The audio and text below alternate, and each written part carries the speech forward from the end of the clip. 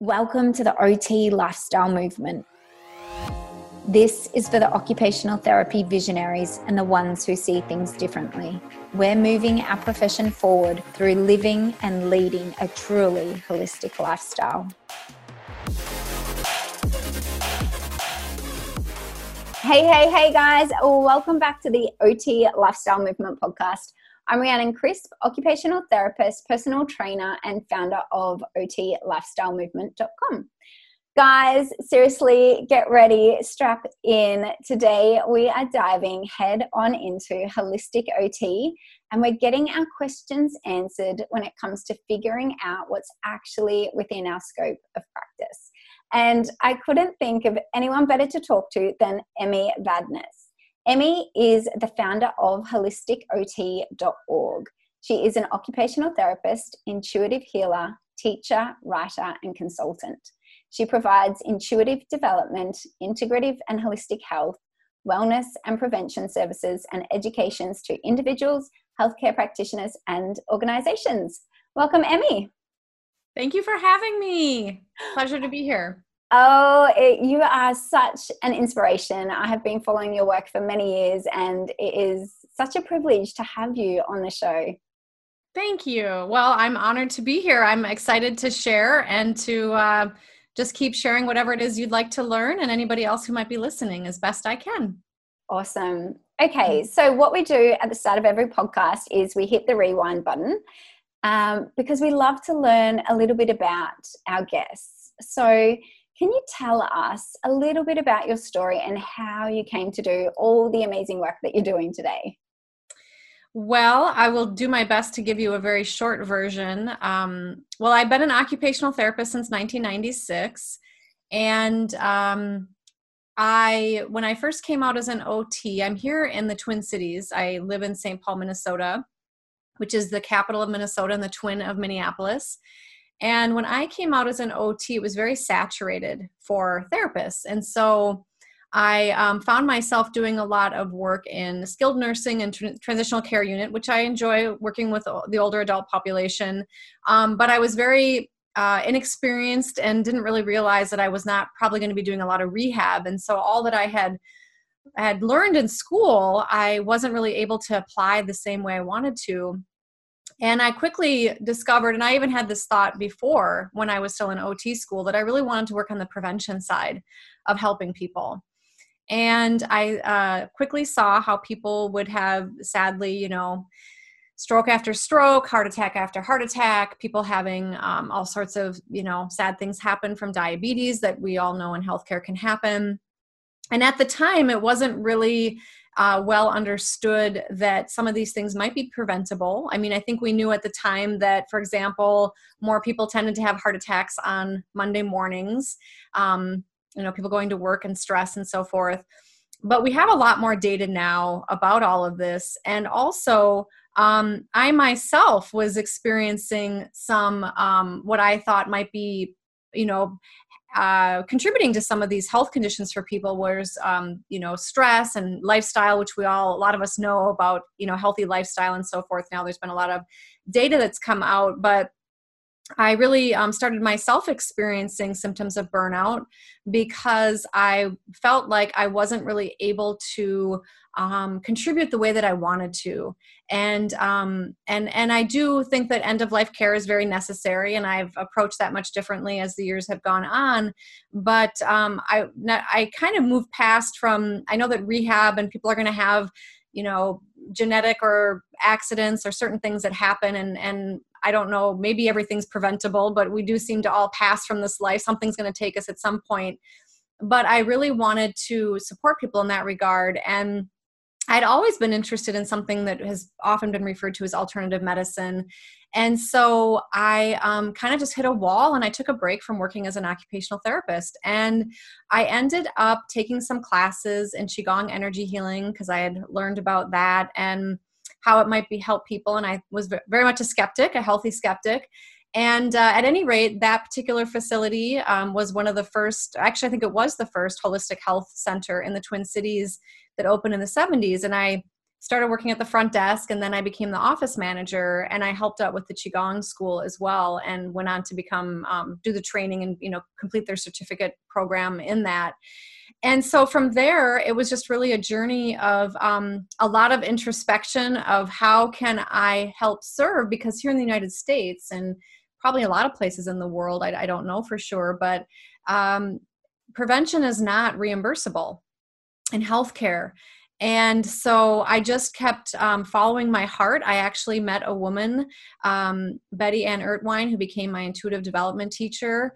And there weren't really many people around to mentor me in mainstream healthcare around doing some of these things. And I found that meditation and Qigong and massage therapy, and I studied all these different forms of holistic health, to me almost seemed more like the real medicine that, I know there's a time and a place for surgeries and pharmaceuticals and so forth, but that's how I got into this. And then really from there, I just continued to take continuing education courses, and then just continued to listen to my intuition and met different groups of people, and just, continued for years on that. So that's kind of how I got started. I hope that wasn't too long of an answer.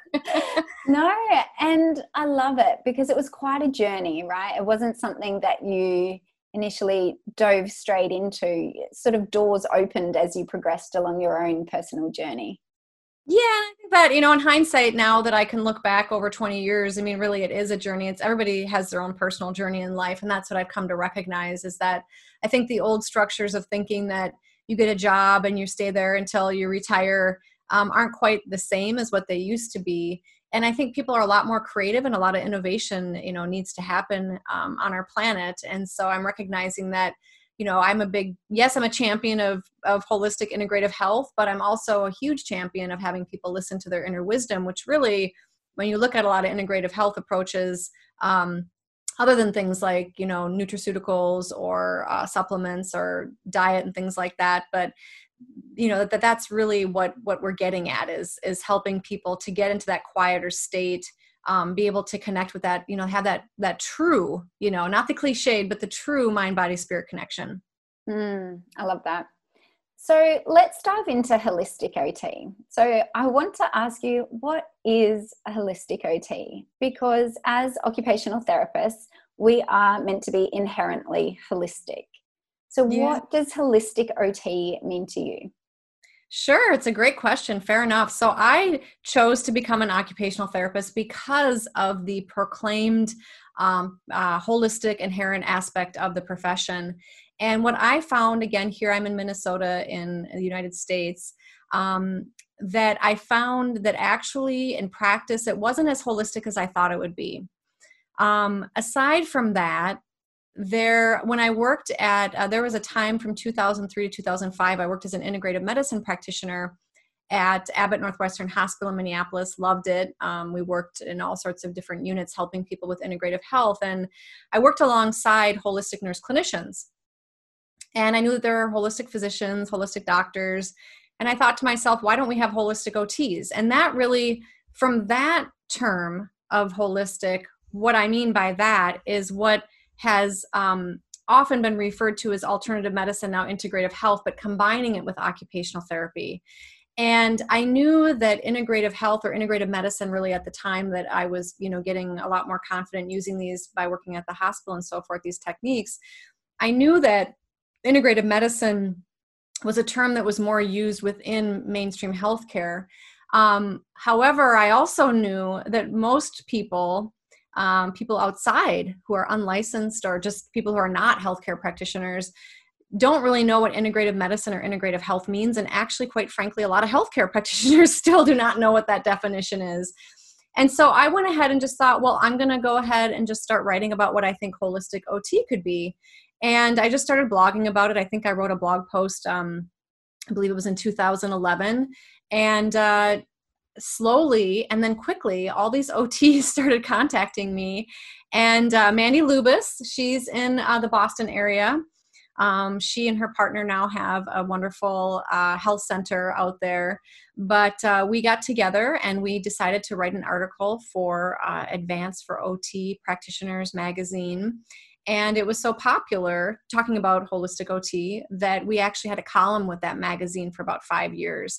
And I recognized that there was really a zeitgeist happening of people who were like myself, who recognized there's these other techniques that, things like yoga, Tai Chi, Reiki, Qigong, aromatherapy, things like this, that can be beneficial for people. And so really in the last 10 years, I've seen a lot more research and evidence come up with it. So I went ahead and I started having these monthly holistic OT conversations with various OTs, talking about how they use it in their practice.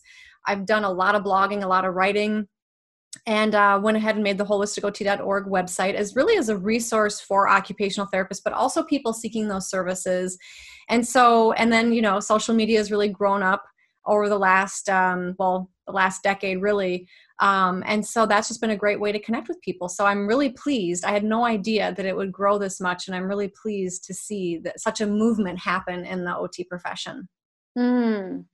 So what kind of holistic approaches can we integrate into OT practice? What have you seen? I'm sorry, I missed that last part. I was just wondering, what have you seen along this time, with different practitioners entering into this area? What sorts of things have OTs been incorporating? Well, lots of things. To answer your first question, I think it's important that for those who are here in the United States, there is a position paper that was created by the American OT Association. It's the OT with Complementary Health Approaches and Integrative Health position paper, and that outlines how we can utilize these approaches in our practice. And it also encourages all of us that reminds us really that we need to look to our state laws. And so wherever you are, I know you're in Australia, wherever you are in the world, it's important to look to your governing agencies and to understand what the laws are around it, because it's different in different places. But here in the US, I've seen lots of different things. I mentioned, Reiki, Qigong, Tai Chi, aromatherapy, craniosacral therapy. I mean, the list really goes on and on. But the thing is that things like acupuncture, that's something that here in the U.S., people have to have a master's degree to do that. Certain states have laws that you have to be a licensed nutritionist to give nutrition advice or to give, recommendations on nutrition. And so I think that, knowing your laws, knowing your ethics about your training and background, right? Because if there isn't a particular law around, for example, teaching somebody meditation or guided imagery, well, if you've just taken a weekend course, there's probably some things you could start using in your practice. But to really look at your ethics and how you're utilizing that to make sure that you are adhering to those high standards for yourself and for your client. And I think aromatherapy is another one.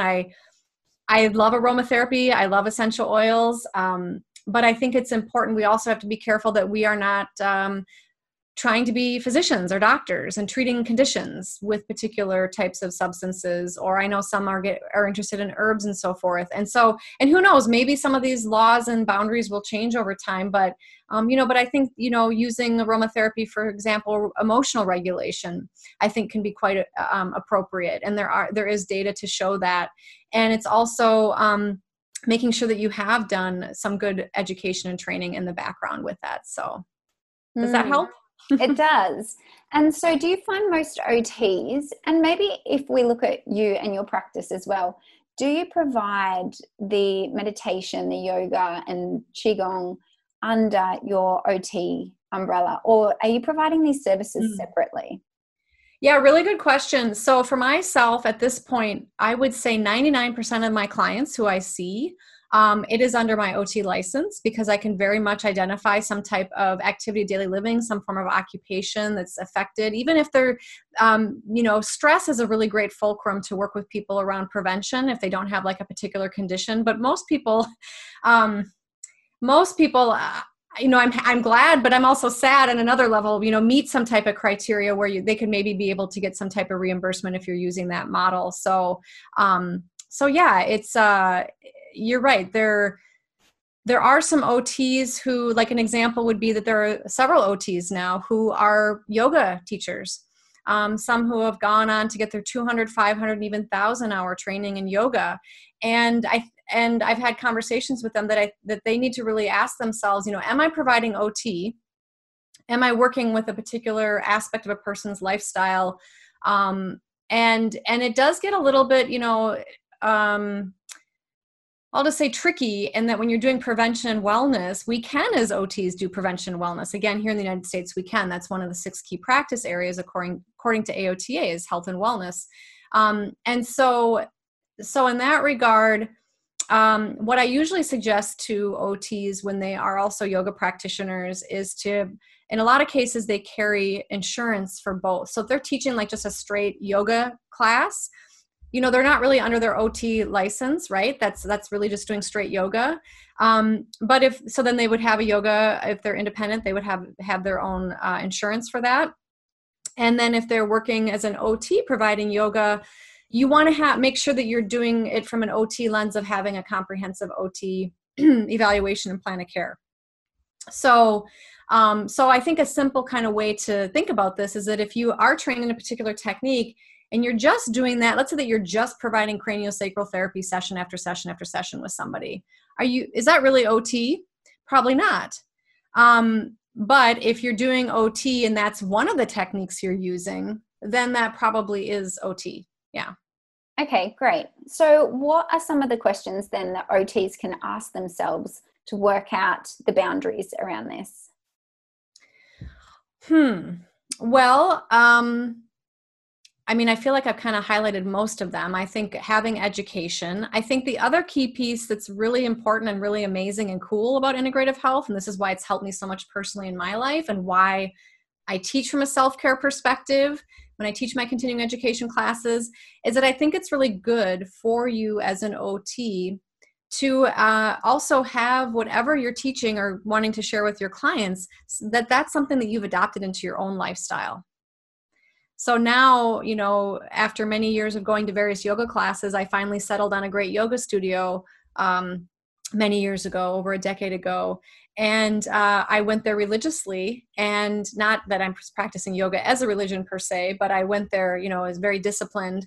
And now for many years, I've had my own daily yoga asana practice, but I also have, my own flavor of meditation and prayer and all the things that I do so that I can, really that you're practicing what you preach as well. And that's a great way to integrate these approaches in to be able to understand them, to be able to really share, because things like meditation, I know there's a lot of great meditation apps and a lot of great free YouTube videos, and people are getting a lot of benefit out of that. I do think it's helpful to have a teacher because it is the inner psyche. And, there's little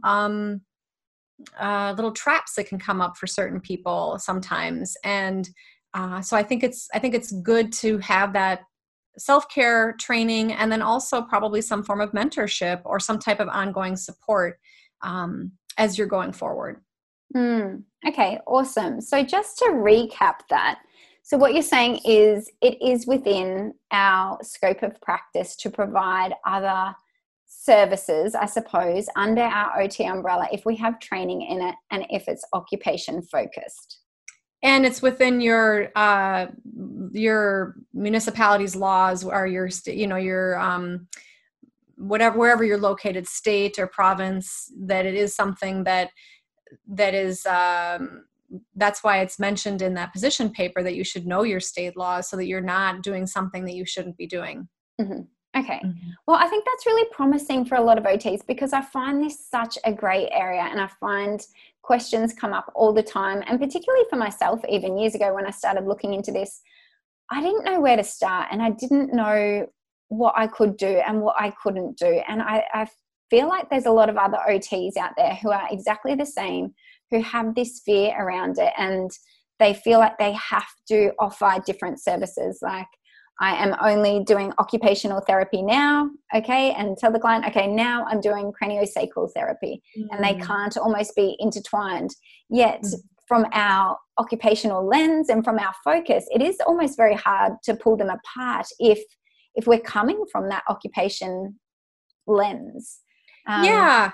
I think another way, yeah, I appreciate what you're saying. I think another way to think of it is that when somebody is, documenting or billing for these services, and even if you're not billing, but to think about what kind of codes you might use, because that's going to help you identify how you're using it therapeutically. So for example, meditation could be a self-care, could be an ADL, it could be a therapeutic activity, it could be neurocognitive retraining, it could be neuromuscular reeducation. So if it's something that you feel could benefit your client, and it's something that they are, I think it's important to highlight, sometimes people I think are nervous to present some of these approaches to people, thinking that there might be personal biases against that. But I think if we are unsure ourselves when we present this to our clients are going to feel unsure. So we need to be confident. And that's why I suggested people adopt these for their own self-care practices, because that's really how you're going to get confident as well. So that you can share with them that, yes, there is efficacy-based research behind this. And I'm suggesting this as your therapist because I think it could be helpful for you. Would you like to try it? I sometimes suggest in my classes to suggest to somebody who's maybe even a PRN OT, they don't have any rapport with the client. It's a Saturday morning. The person's in pain. They're obviously, most cases, I think a lot of people who are receiving therapy in TCUs or in hospitals are actively going through a traumatic experience. And so I sometimes suggest to the client, if they're not wanting to participate in therapy, maybe you could say to the person, if I know something that I think could probably help you lower your pain and your stress and maybe your anxiety levels. Would you like to try it? And it's something that might even help you in under 15 minutes. Would you like to try it with me today? And most people will go for that. Awesome. Yeah. Are you able to give us some examples of how you use your alternative and complementary therapies with your occupational lens, just so we can get a vision and we can see what's possible? Yeah, so I have what would be considered more of like a community-based therapy practice, healing practice. It's not always rehab in a certain sense. To me, I think of it as sort of like life, right? Like we're all on this journey. And a lot of the folks that I work with, they might be dealing with cancer. They might be dealing with some type of structural issue. They might have some knee that maybe they've had surgeries on that isn't quite always healing, or sometimes gives them trouble. They might be going through some type of mental or physical health condition, whatever it is. And so basically for me, I've been an OT for a number of years. I have my own modified client intake form that I use and do an interview with them. And I generally will do actually an energy healing assessment from an intuitive perspective. So that for those who are open to it, I always ask their permission, of course, because that can sometimes fill in the blanks or give me more information than maybe what we got in conversation or what they were able to tell me verbally. And that also gives me a perspective of understanding. I ask questions around people's beliefs around spirituality and religion, if they practice anything, and if they're searching, or, what gives them meaning and purpose in life. Because I also know that when I do that energetic assessment, I can get a sense of how rooted they are to the earth, or how much they might be spiritually connected or not connected. And by spiritually, I guess I mean more from like the metaphysical perspective, sans whatever my belief is, but within their belief system, whether they identify as atheist or have a particular religious or spiritual belief. But at any rate, from an energetic perspective, that helps me understand. And then, of course, I ask them, why did you seek me out? Why are you coming to see me? What is it that you want support with? What goal or intentions do you have? And what have you tried that's helped you? So I can have an idea of what they've already gone through. And how do you know that you'll have reached that goal? Because that gives me a tangible outcome that they're looking for. So right there, they've already given me at least one long-term goal. And usually I can identify many more, which we all can in our lives, right? There's always ways to improve on a lot of things in our lives. But then we, of course, prioritize, not too dissimilar to sort of a impromptu or modified Canadian Occupational Performance Measure, the COPM. And then from there, I offer the various ways that I can support them. And I do a lot of coaching, or therapeutic dialogue, active reflective listening. And I think that, like I said earlier, the stress component to me is so significant because because of our fast-paced society, because of so many things happening in the world. And also, I recognize from that intuitive development or intuition perspective that a lot of people are disconnected from their true selves in that regard. And they have a lot of, I would say, and a lot of different health conditions, not all, I don't know that to be true for sure, but I would suspect most, if not all, have an underlying core belief component that's impacting the person. So I do a lot with people around meditation, guided imagery, mindfulness, but being able to truly help them shift some of their beliefs so that they can open more to possibilities. And I also like to use EFT, emotional freedom technique. I've seen a lot of great transformations happen with that as just some examples. And I'm also trained in various forms of body work and other types of techniques as well. So that's just to give you a little taste anyway. Oh, that's amazing. And I think it really does just open the doors and the minds of OTs out there who are listening in. Oh, that's great. That's great. And it's really inspirational. Yeah. I think what you're doing is inspirational. Everyone, if you haven't checked out Emmy's Facebook group, go check it out. It's Holistic OT. There's heaps of people in there. There's lots of information. The Facebook group is Holistic Occupational Therapy. I think if I was able to turn the clock back, I might have just made it Holistic OT, but they're Holistic Occupational Therapy. So there's over 4,000 OTs from around the world currently interacting on there. So thank you for mentioning that. Yeah. No worries. Well, we might start to wrap it up. Let's head to the 3 rapid fire questions. Okay. So like I'm on a game show. Get ready. Are you ready? Alrighty. Question 1. Drum roll, please. In one sentence, how do you describe OT? I would say that occupational therapy helps people to be as functional in their lives as they would like to be. Love it. Number 2. It used to be a lot longer, but over the years, simple. Keep it simple. That's it. It can get confusing, and the simpler we can keep it, the more understood our profession can be, I think. Number 2. What's one healthy lifestyle habit listeners can implement today? I think connecting with your heart. I've studied a lot of different meditation techniques. I've taught a lot of different meditation techniques and guided imagery. And I think that really at the end of the day, a lot of this comes down, as mindfulness talks about, but being present. And I think sometimes even just placing your hand on your heart, focusing on your heart, taking a nice gentle breath in and out, and just connecting with that part of you that is loving, that loves to love and loves to receive love. And that can really, I think, be very, resetting and centering. That's beautiful. Thank you. Number 3, last question. And if you could only offer one piece of advice to OTs, what would it be? Well, it dovetails on what I just said. Follow your heart. Trust your inner knowing, trust your intuition, because it'll never guide you astray. But you have to be able to allow yourself the mud from the mind to settle, to be able to listen to it. And I think the quickest way is connecting to the heart to be able to do that. So powerful. That is awesome. Thank you so much, Emmy, for being with us today. Where can everyone find you? Where's the best way to connect with you? And website, social media? Where do they go? You're so kind to ask. Yeah, so I have emmyvadnais.com, and you can find me on Instagram, and I'm on Twitter and Facebook, and also the Holistic OT community, holisticot.org, as you mentioned, and we're on all the same platforms as well, either as Holistic OT or Holistic Occupational Therapy. So we'd love to have you follow, and I do offer consulting and coaching for practitioners. In fact, I've been doing a lot of that now with COVID happening.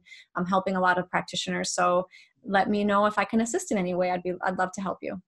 Awesome. Thank you so much, Emmy. We'll talk to you later. Thank you. Bye. My pleasure. Bye. That's it, guys. I hope this episode resonated with you, but more importantly, I hope that it inspires you to take action. If you haven't already, come over and join our Facebook group family where we connect and collaborate.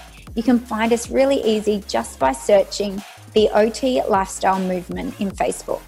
If you did love this episode, I'd be super grateful if you shared it. You can take a screenshot right now and share it on Instagram or on Facebook so we can connect with more amazing, like-minded, open-minded OTs.